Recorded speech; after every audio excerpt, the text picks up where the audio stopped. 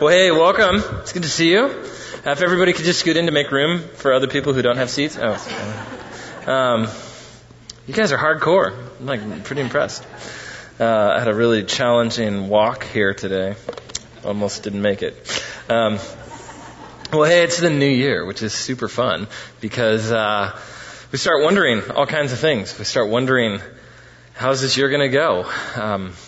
What's going to happen that I don't know yet? How many times do I have to go to the gym before I can bail and still feel like I made a good effort at meeting my New Year's resolutions? Maybe you're wondering what the likelihood is of your neighbors noticing that your Christmas lights are still up in March. Or maybe you're thinking, can I pass off Christmas lights as a socially acceptable form of celebrating President's Day? All of those things might be on your mind. Or how soon can I file my taxes without looking too desperate for a return? Anyway, we wonder lots of things. But New Year's is also the very stressful stretch of time where you start wondering the very important question, how long is it socially expected to keep up the Christmas cards that everybody sent me? Now, here's the Bowen 2015 Christmas card. My wife ordered 50 of these bad boys, and she was on her way to personalizing notes to 50 different people. And somewhere along the way, she had this existential crisis where she kind of just broke down and said, you know what? Everybody we care about knows what we look like. And so we sent none of them. I don't know how many notes did you get done, babe? 10. I'd quit way before 10. So well done, love. We've mailed none of them. So if you're wondering, did we get snubbed by the Bowens? No, we just didn't. We just sent none of these. Because at some point my wife started feeling it feels like I'm handing out headshots for an audition to different friendships. What are we auditioning for anyway? Are we auditioning for handsomest couple on the refrigerator? Most pithy Christmas saying?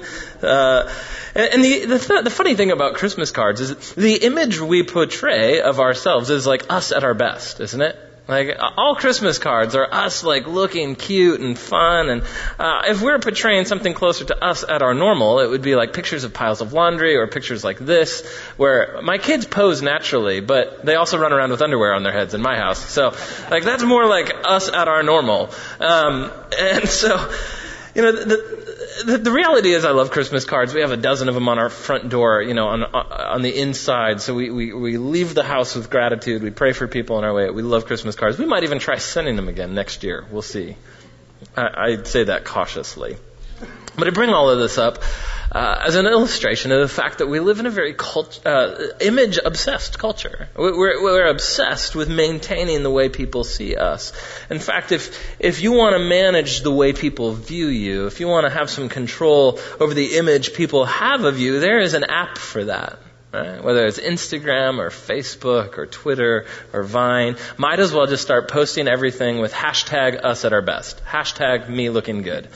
Right? And so whether it's portraying the image of ourselves that is super fit, selfie in workout gear, or it's a image of ourselves that's super spiritual, #blessed, picture of my Bible, or just even a picture that tells people, I know what's going on in the foodie world of Portland. What did we do before we could tell everybody what we ate over a picture? Anyway, the reality is that this desire to be seen at our best, this constant upkeep of our image, is not just a modern problem that's exacerbated by technology. In fact, it's a human problem, and it's actually something that Jesus uses some of his most challenging words to describe, as we'll see today.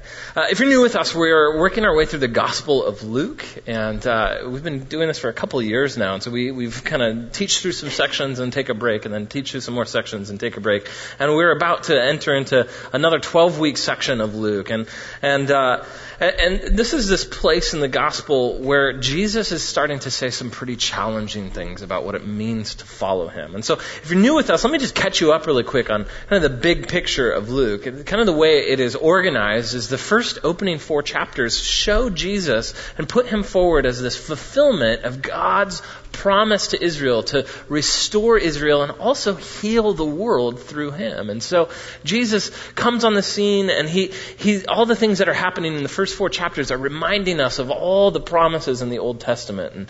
And John the Baptist kind of reminds us of Samuel the prophet. And Jesus comes on the scene reminding us of David, that God's doing a new work of ousting an old king and installing his anointed king.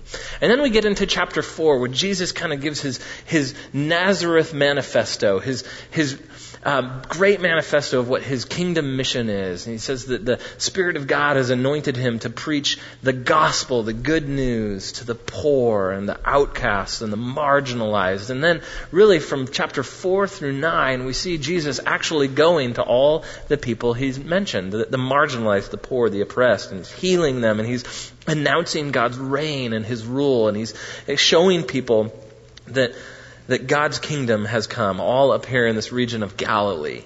Then at the end of chapter 9, in verse 51, we see Jesus make a decision where he turns resolutely towards Jerusalem. He decides that he must go to Jerusalem to accomplish his mission. And so chapters 9 through 19 is a very slow journey toward Jerusalem, where we see character after character come to Jesus with a question or a comment, and Jesus takes that opportunity to respond with a teaching that helps the reader understand what it means to actually be his disciple, to follow him. And so he shows us in this, what's traditionally called the journey section, he shows us what it means to join Jesus on his kingdom journey, to be a part of his kingdom and do life with him. And so today we're going to pick up where we left off, the end of chapter 11, verse 37. So if you have a Bible, open it to chapter 11, Gospel of Luke, verse 37, and we're going to jump right in today. And so, Luke says this: when Jesus had finished speaking, a Pharisee invited him to eat with him. And so he went in and reclined at the table. But the Pharisee was surprised when he noticed that Jesus did not wash before the meal. I'm rarely surprised when my kids don't wash before the meal. Right? We just dive in. I need you to understand something here. That you might think, well, what's so shocking about somebody not washing their hands? I guess that's a little bit dirty. But the issue wasn't Jesus' lack of hygiene. The issue that the Pharisees noticed was that Jesus did not actually wash ceremonially. He set aside the cultural expectation for washing for ritual purity. And so the person who's in shock here is a Pharisee. And the Pharisees are a group of people who came about during the centuries just before Jesus was born. And his shock is actually fairly reasonable in his own cultural setting. This Pharisee is looking at Jesus, and he's seeing this rabbi, this guy who's supposed to be close to God, and he's setting aside ritual purity. He's setting aside something that the Pharisees have made very important. You see, the Pharisees came about, well, Israel was back in the land after exile, but they were still a conquered people, and so they were being ruled by Gentiles. And so the Pharisees wanted to see the nation's fortunes restored. They wanted to see God deliver them from their sins and to see their enemies destroyed. Now, what do you do, though, when you cannot control what is happening to your people nationally? You do everything you can to control what's happening to you personally. And so the Pharisees focused on maintaining a ritualistic purity since so much of the nation was defiled. And they thought, if we can be pure and act out of purity, we will actually contribute to the nation being delivered. See, the temple was a sham, the political leaders were corrupt, and the foreign occupation forces that were all around them were defiled and unclean Gentiles. And so what the Pharisees did was they took the first 5 books of Moses, the Torah, in the Bible, and they added a multitude of extra rules and regulations and restrictions and purity laws found in what is now called the Mishnah, which came about after the time of Jesus, but all of the codifying and ensuring the ritual purity was around during the time of Jesus, and it was extra to what was in the Bible. And so they did all of this to stay as far away from being possibly spiritually contaminated in any way possible. And so when Jesus skips washing the prescribed washings prescribed by the Mishnah at the afternoon meal, the Pharisees are shocked. They look at Jesus not because he has dirt on his hands, but because he forsakes purity in their mind. And so the shock is something that we can relate to. It's something that we would expect culturally that goes against the grain of just a fundamental assumption. So like when you leave a table and somebody purposefully doesn't tip the waiter, you're shocked, right? Like nobody does this, except for real cheapskates, right? And so they're looking at Jesus and they're thinking, you have absolutely just gone against something we believe to be important to the core. And so we see why here in verse 39. This is what Jesus says. Then the Lord said to him, now then, you Pharisees, you clean the outside of the cup and dish, but inside you are full of greed and wickedness. You foolish people. Did not the one who made the outside make the inside also? But now, as for what is inside you, be generous to the poor, and everything will be clean for you. See, it's important too that Luke calls Jesus the Lord too. Just because Jesus has set aside the purity prescription of Mishnah does not mean that his actual holiness is damaged in any way. Luke is saying this is the Lord, this is holiness in person. And so look at what Jesus does here. He uses this metaphor to describe the spiritual conditions of this Pharisaical way of life. And he says, you're like somebody who only cleans the outside of a dish, which is pointless because the only reason you need to clean a dish is to clean out the inside. How many people in the room are the dishwashers in the house? Anybody? Okay, Bowen men have been cleaning dishes for as long as I am aware. Right? And this is my gig in the house. And there are times when I don't love doing it. Right? But, and by the way, which is the worst dish to clean? Anybody? Any guesses? Mashed potatoes. Crock pots. Worst dish. Like, I love what comes out of the slow cooker, but the whole time I'm eating going like, oh man, I am so anxious about having to clean out what's stuck to the sides of that thing, right? And so then you do the strategy of, I'm going to let it soak, babe, right? I'm going to let it soak. You're going to finish that dish? It's soaking. It's soaking. It's soaking. Wow. My wife doesn't buy it anymore. She's like, yeah, you know what also works? Scrubbing. So there are times when after doing all the dishes and I come to the slow cooker, I kind of skimp a little, I clean a little faster, you know. And next time Lauren goes to put something in the crock pot, she finds like little crusties, you know, on the side. She's like, what were you thinking? If I gotta be honest, it's just like I was tired of doing dishes. And so appearing like I got the job done felt more important than actually getting the job done. And so I moved on.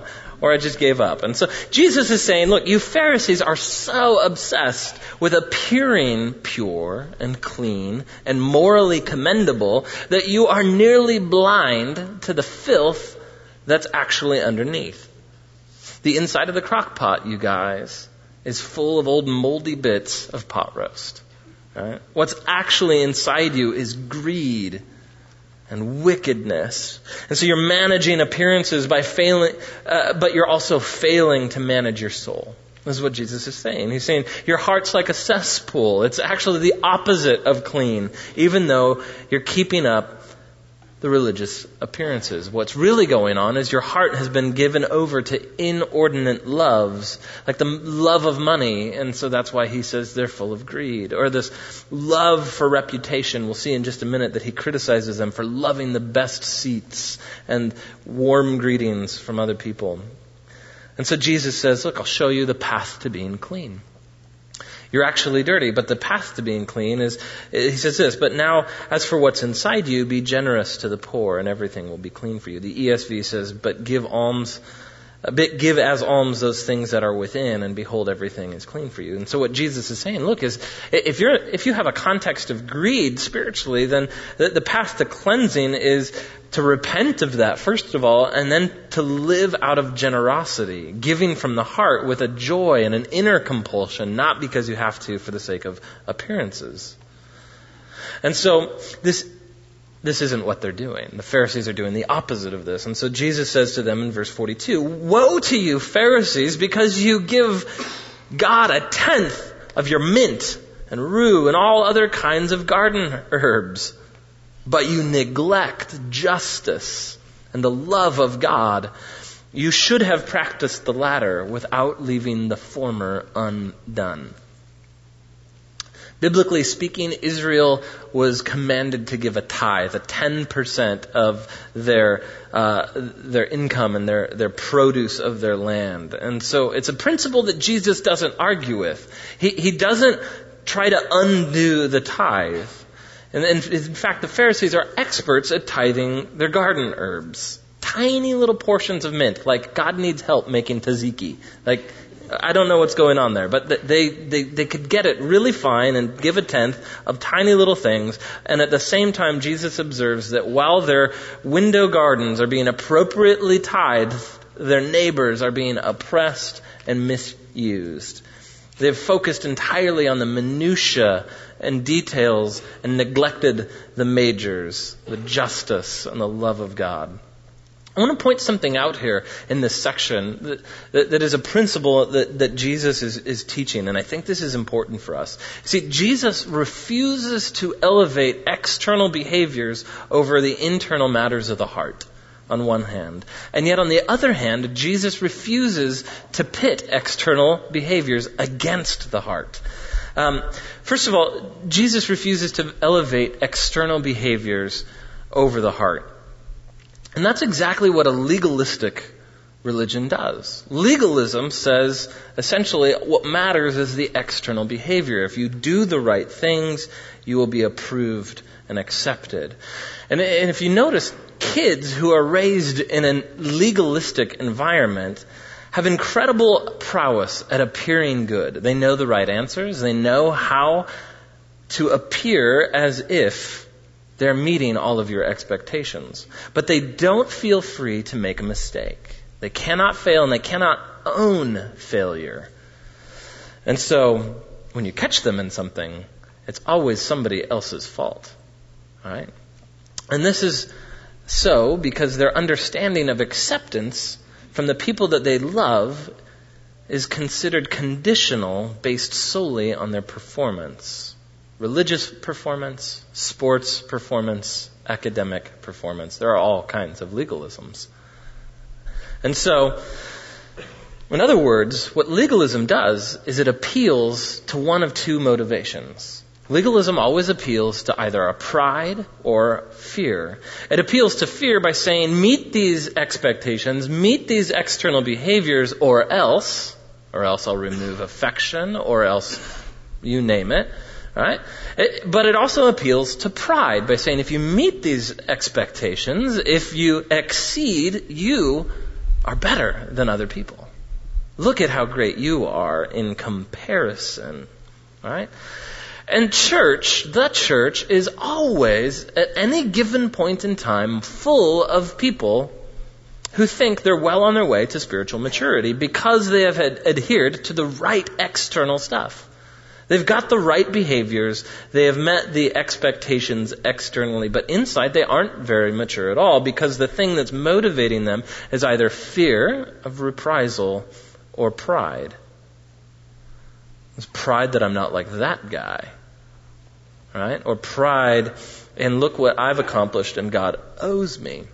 Which is a horrible way to live because anytime you get suffering, you think, I must have blown it somewhere.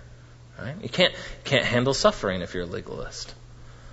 Now, the reality is pride never motivates love for God because it makes our hearts impenetrable to His love because we can't be vulnerable if we're living in pride. And we have to be vulnerable to accept love. And fear never motivates justice because you won't take risks to help somebody else in need if you're really fearful about yourself and your own reputation. And so Jesus refuses to elevate externals. He won't do it. But he also refuses to pit externals against the heart. See, this is essentially what not a legalist, but a liberal person will do. A liberal religion will come along and say, it doesn't really matter what we do. It doesn't really matter the behavior, it matters that we love God. Right? It matters what's on the heart. And so the liberal approach will say, we don't really have to worry about all that external stuff. It just matters that we're doing it out of a good heart. And so the person who pits heart against external behaviors is really excusing themselves from accountability. Because they can say, look, I just relate to God my own way. Right? Which is precisely the point. It's relating to God our own way instead of God's way. Try loving a spouse or a friend your way. How good of a relationship do you end up with? It's not very good. Like, I like doing conflict my way. Yeah, well, it doesn't work very well, right? So notice that Jesus doesn't say that they shouldn't tithe. He doesn't excuse them from externals.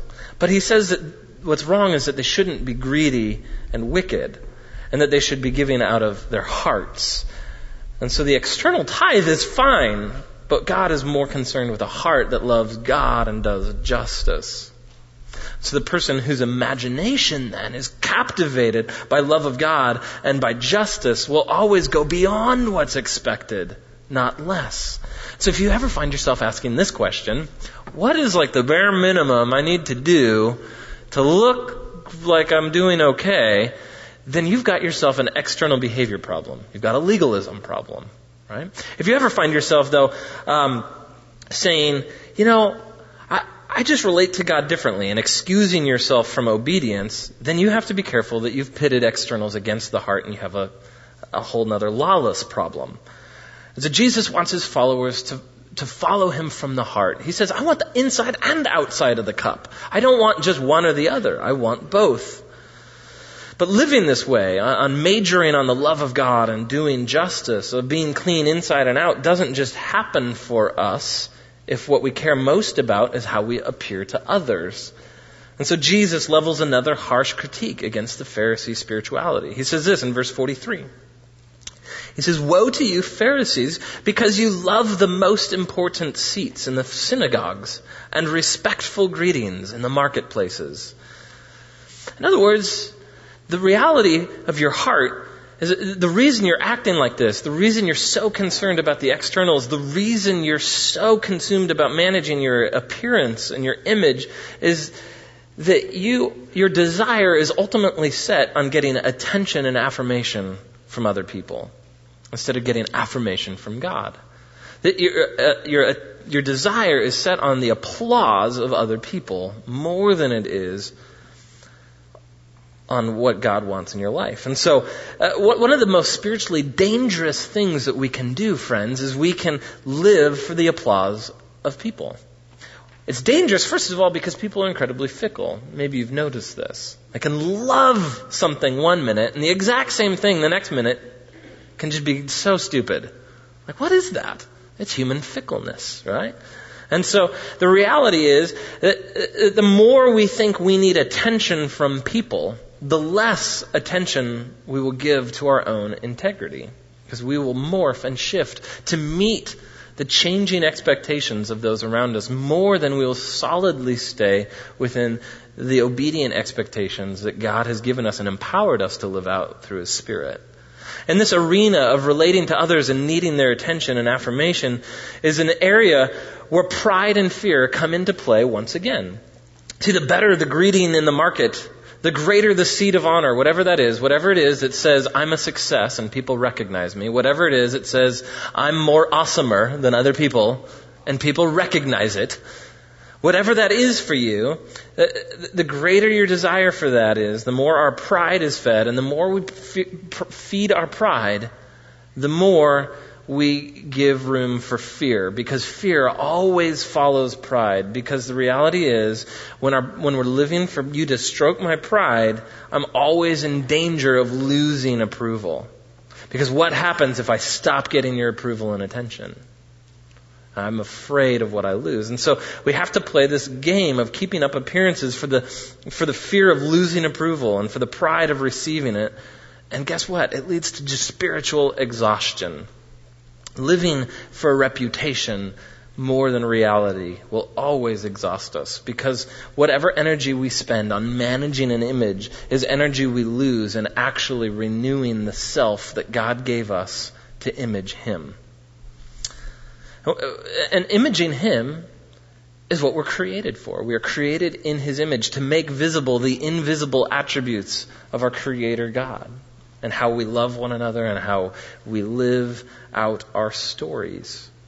One of the very simple ways that we can combat this tendency is to try to give 3 times as much energy to being interested in other people than trying to become interesting to them. Just a simple thing in a conversation. If I'm spending 3 times more energy trying to ask questions and elevate them than I am trying to show how funny and interesting and smart and successful I am, the more we will actually habituate self-forgetfulness rather than self-importance. Jesus goes on in verse 44. He says, "Woe to you, because you are like unmarked graves, which people walk over without even knowing it." What's he talking about?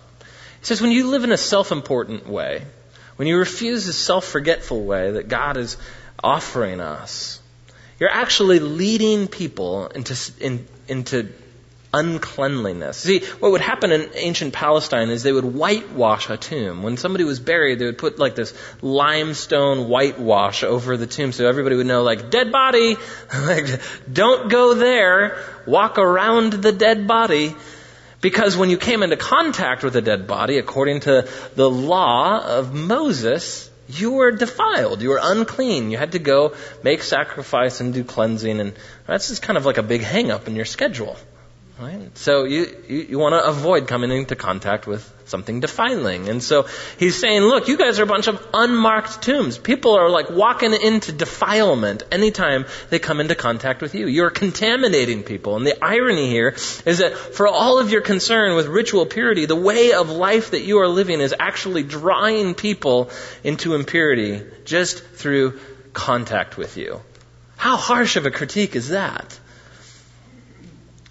I love this. One of the experts in the law, verse 45, one of the experts in the law answered him, "Teacher, when you say these things, you insult us too." I love this guy. Like Jesus is at all concerned with insulting you. Like, what did you think was going to happen when you drew the attention to yourself? Right?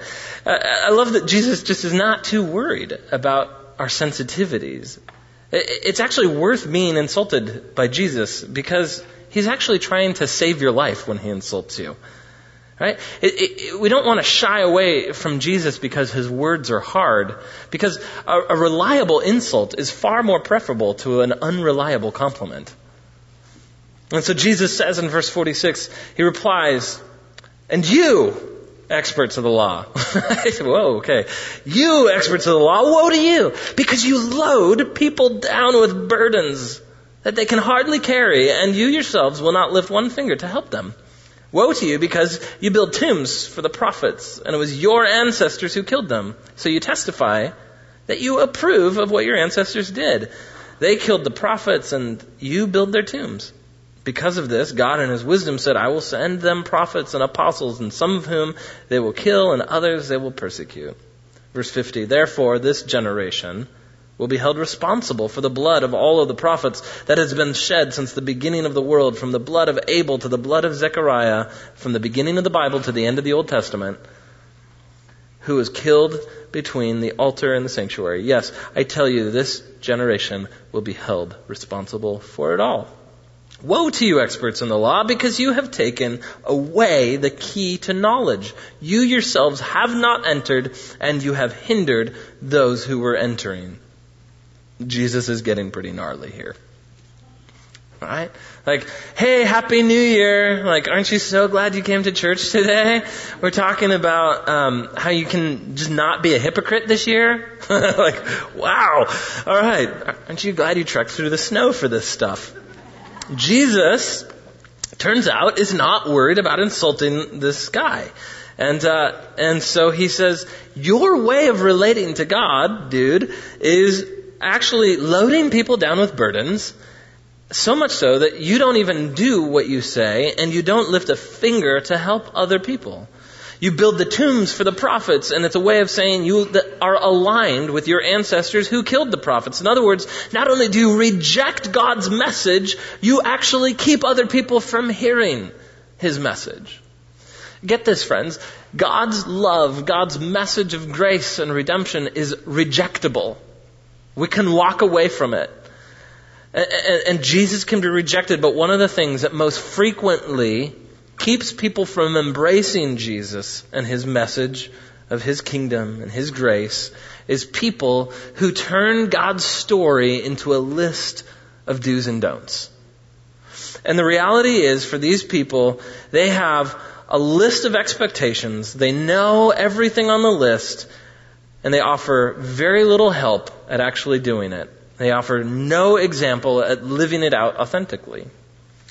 And so while it's spiritually dangerous to live for the applause of others, it's equally spiritually dangerous to set demands for others while failing to meet them ourselves and failing to offer help in meeting them. Expectations aren't bad. Expectations are a good thing. In fact, grace without any expectations is meaningless. But expectations without any grace is just crushing. Grace says, I see where you are. I see the standard and I see how you're struggling. Let me help you. Let me come alongside you. Let me share some example and offer you encouragement. If you're a parent or if you work with young people or somebody who you are in some way leading and setting an example for, let me just say that Jesus' words here are very important for us. This is a clear warning for us, and I got to sit with this as a dad and go, whoa, how am I doing with this?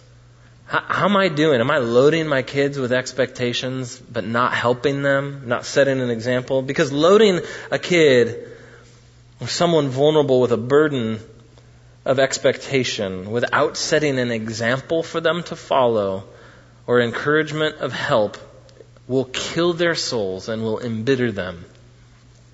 Because ultimately it will result in keeping them from knowing God at all. Because the people who are supposed to set an example of God's character and love and grace were the most powerful detractors from them ever wanting to know Him.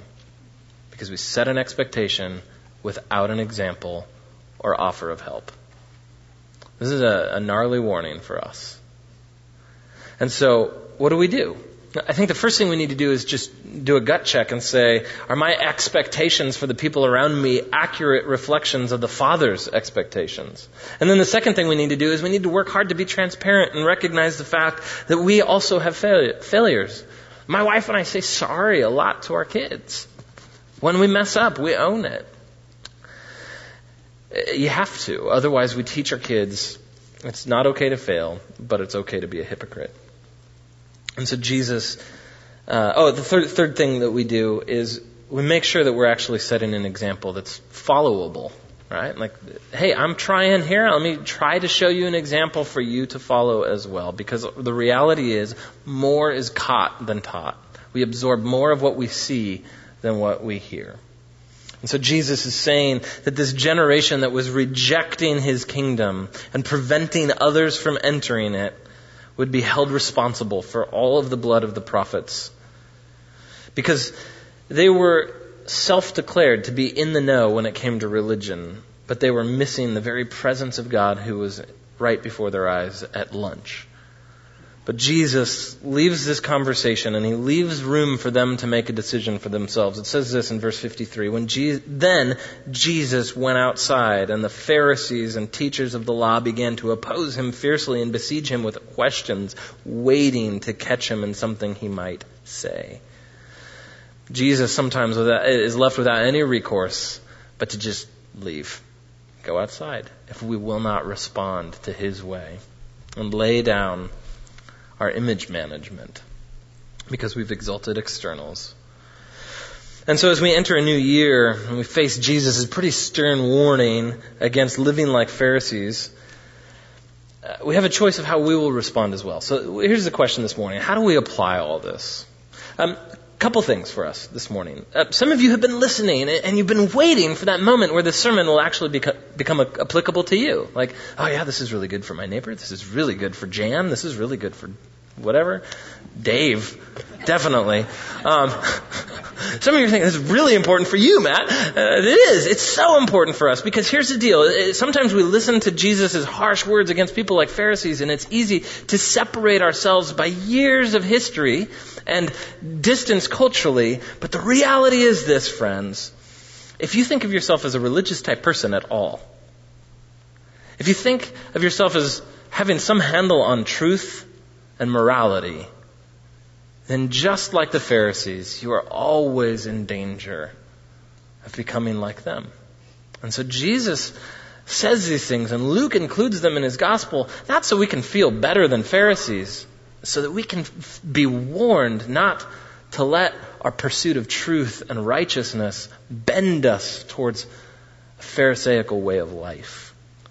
See, Jesus leaves his most harsh words for the religious people. He's pretty easy on like the prostitutes and pimps and tax collectors, but when it comes to these guys, Jesus is harsh. Because on some level, these guys think that they represent God. And they do, and they're keeping people from knowing God. And folks, God has sent his church into the world to be a light and representation of his gospel. So friends, when we live like Pharisees, when we give in to the poison of hypocrisy, Jesus' harsh words come right to us. So the first thing you can do this morning, if you're here, is start with an assumption that Jesus' critique of the Pharisees is always relevant to you. It's always relevant to us. The moment we think it's irrelevant is the moment we're headed down a path of looking a lot like a Pharisee. And it means having an honest look both at the inside and outside of the cup. It's being willing to say, what's really going on? What are my real motivations? Where are fear and pride actually motivating my life? What's the real God of my heart? What's my heart really aimed at? Am I more concerned with reputation or the reality of embodying the gospel? So the first thing we do is we guard ourselves against the poison of hypocrisy. The second thing here is some of you are here today and you're not Christians. You haven't embraced the gospel for yourself. You're not yet a follower of Jesus in this part of your story, but you're checking him out. And maybe you're here skeptically. Maybe you're wondering about him, and that's good, and that's fine. And I want to invite you to be careful of something. Be careful that in all of your checking out Jesus, you don't stop investigating him because you have been snubbed by one of his followers. Don't stop searching for Jesus because you've seen his followers living more like Pharisees than his disciples. Because the reality is, hypocrisy is in the church, but it's not here by Jesus' design. In fact, I would be as bold as to say it's in you too. Because it's not just something that's reserved for religious crowds. It's in every single person who fails to meet the standards that they intuitively know they ought to meet. It's a spiritual dynamic that Jesus has actually come to heal. And the only way to heal a hypocritical heart is to become convicted of your own responsibility, of your own culpability in doing wrong.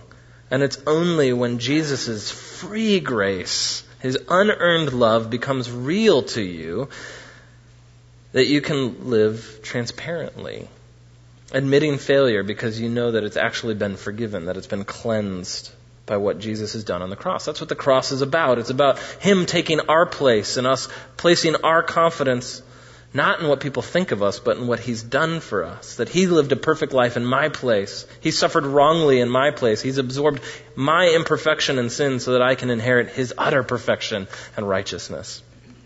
So I want to invite you today to put your confidence there. Because when you do, you will have become a Christian. Maybe you're here and you find that maybe I actually have some legalistic tendencies. I've actually elevated external behaviors over the heart, and I judge others by those external behaviors, and I feel really self-assured because I've done well at keeping them up. Can I just invite you to not live that way anymore? Because it's just based on a lie. Like there's just nothing you can do to the outside of the cup that will make up for the mess on the inside. Again, that is only set straight by Jesus Christ. But maybe you're here and you're not a legalist. Maybe you're actually unconcerned with externals altogether. Don't miss the reality today that in this passage, Jesus is calling us to the weighty matters of love and justice without neglecting the smaller. So don't let anything become an excuse today for disobedience from the heart.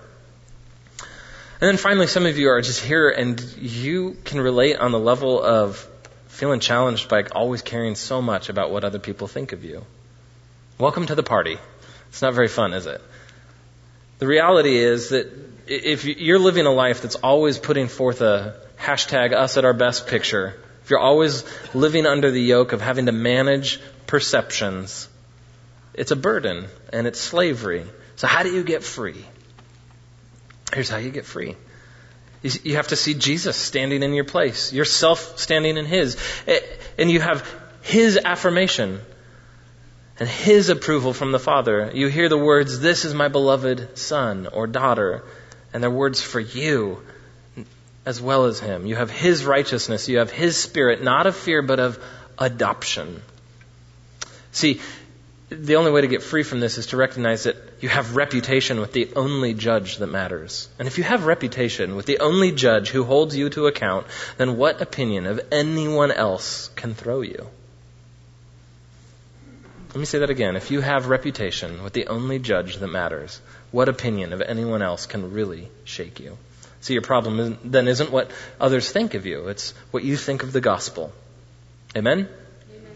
So ultimately, the only way we get free from self-importance and managing our image is to aim our confidence at the one who offers us His own image. And we allow Him to conform us to His image each day. Because as we do, we become more authentically human the way we're meant to be. Let me pray for us as we head out into the snow that once again reminds us that He takes what's scarlet and makes it white as snow. The one who cleanses us all from sins. He's faithful and just to do it in Christ, His Son, as we confess our sins to Him. Let's pray. Father, we thank You so much for Your goodness. We thank You for a new year, and we invite You, Spirit, to renew us in the image of Your Son. To cast aside the anxiety of always keeping up our own image, living in the transparency that comes with trusting Your grace. That it is sufficient, that it is enough, that none of us is exempt from failure and sin. All of us are invited into Your righteousness and Your grace. Pray for this church, this body, that Your Spirit would empower us to be transparent, authentic pictures of the gospel. You'd purify us from the little hidden places of hypocrisy. As we sang earlier, that Your Spirit would blow through the caverns of our soul, exposing those little places that want to hide out. And that You would bring them to light. We could bring them to You, be loved in Your presence and healed by the presence of Your Son, Jesus. God, we want to give You this year, and we want to invite You to live in us powerfully for Your sake and Your kingdom. Amen.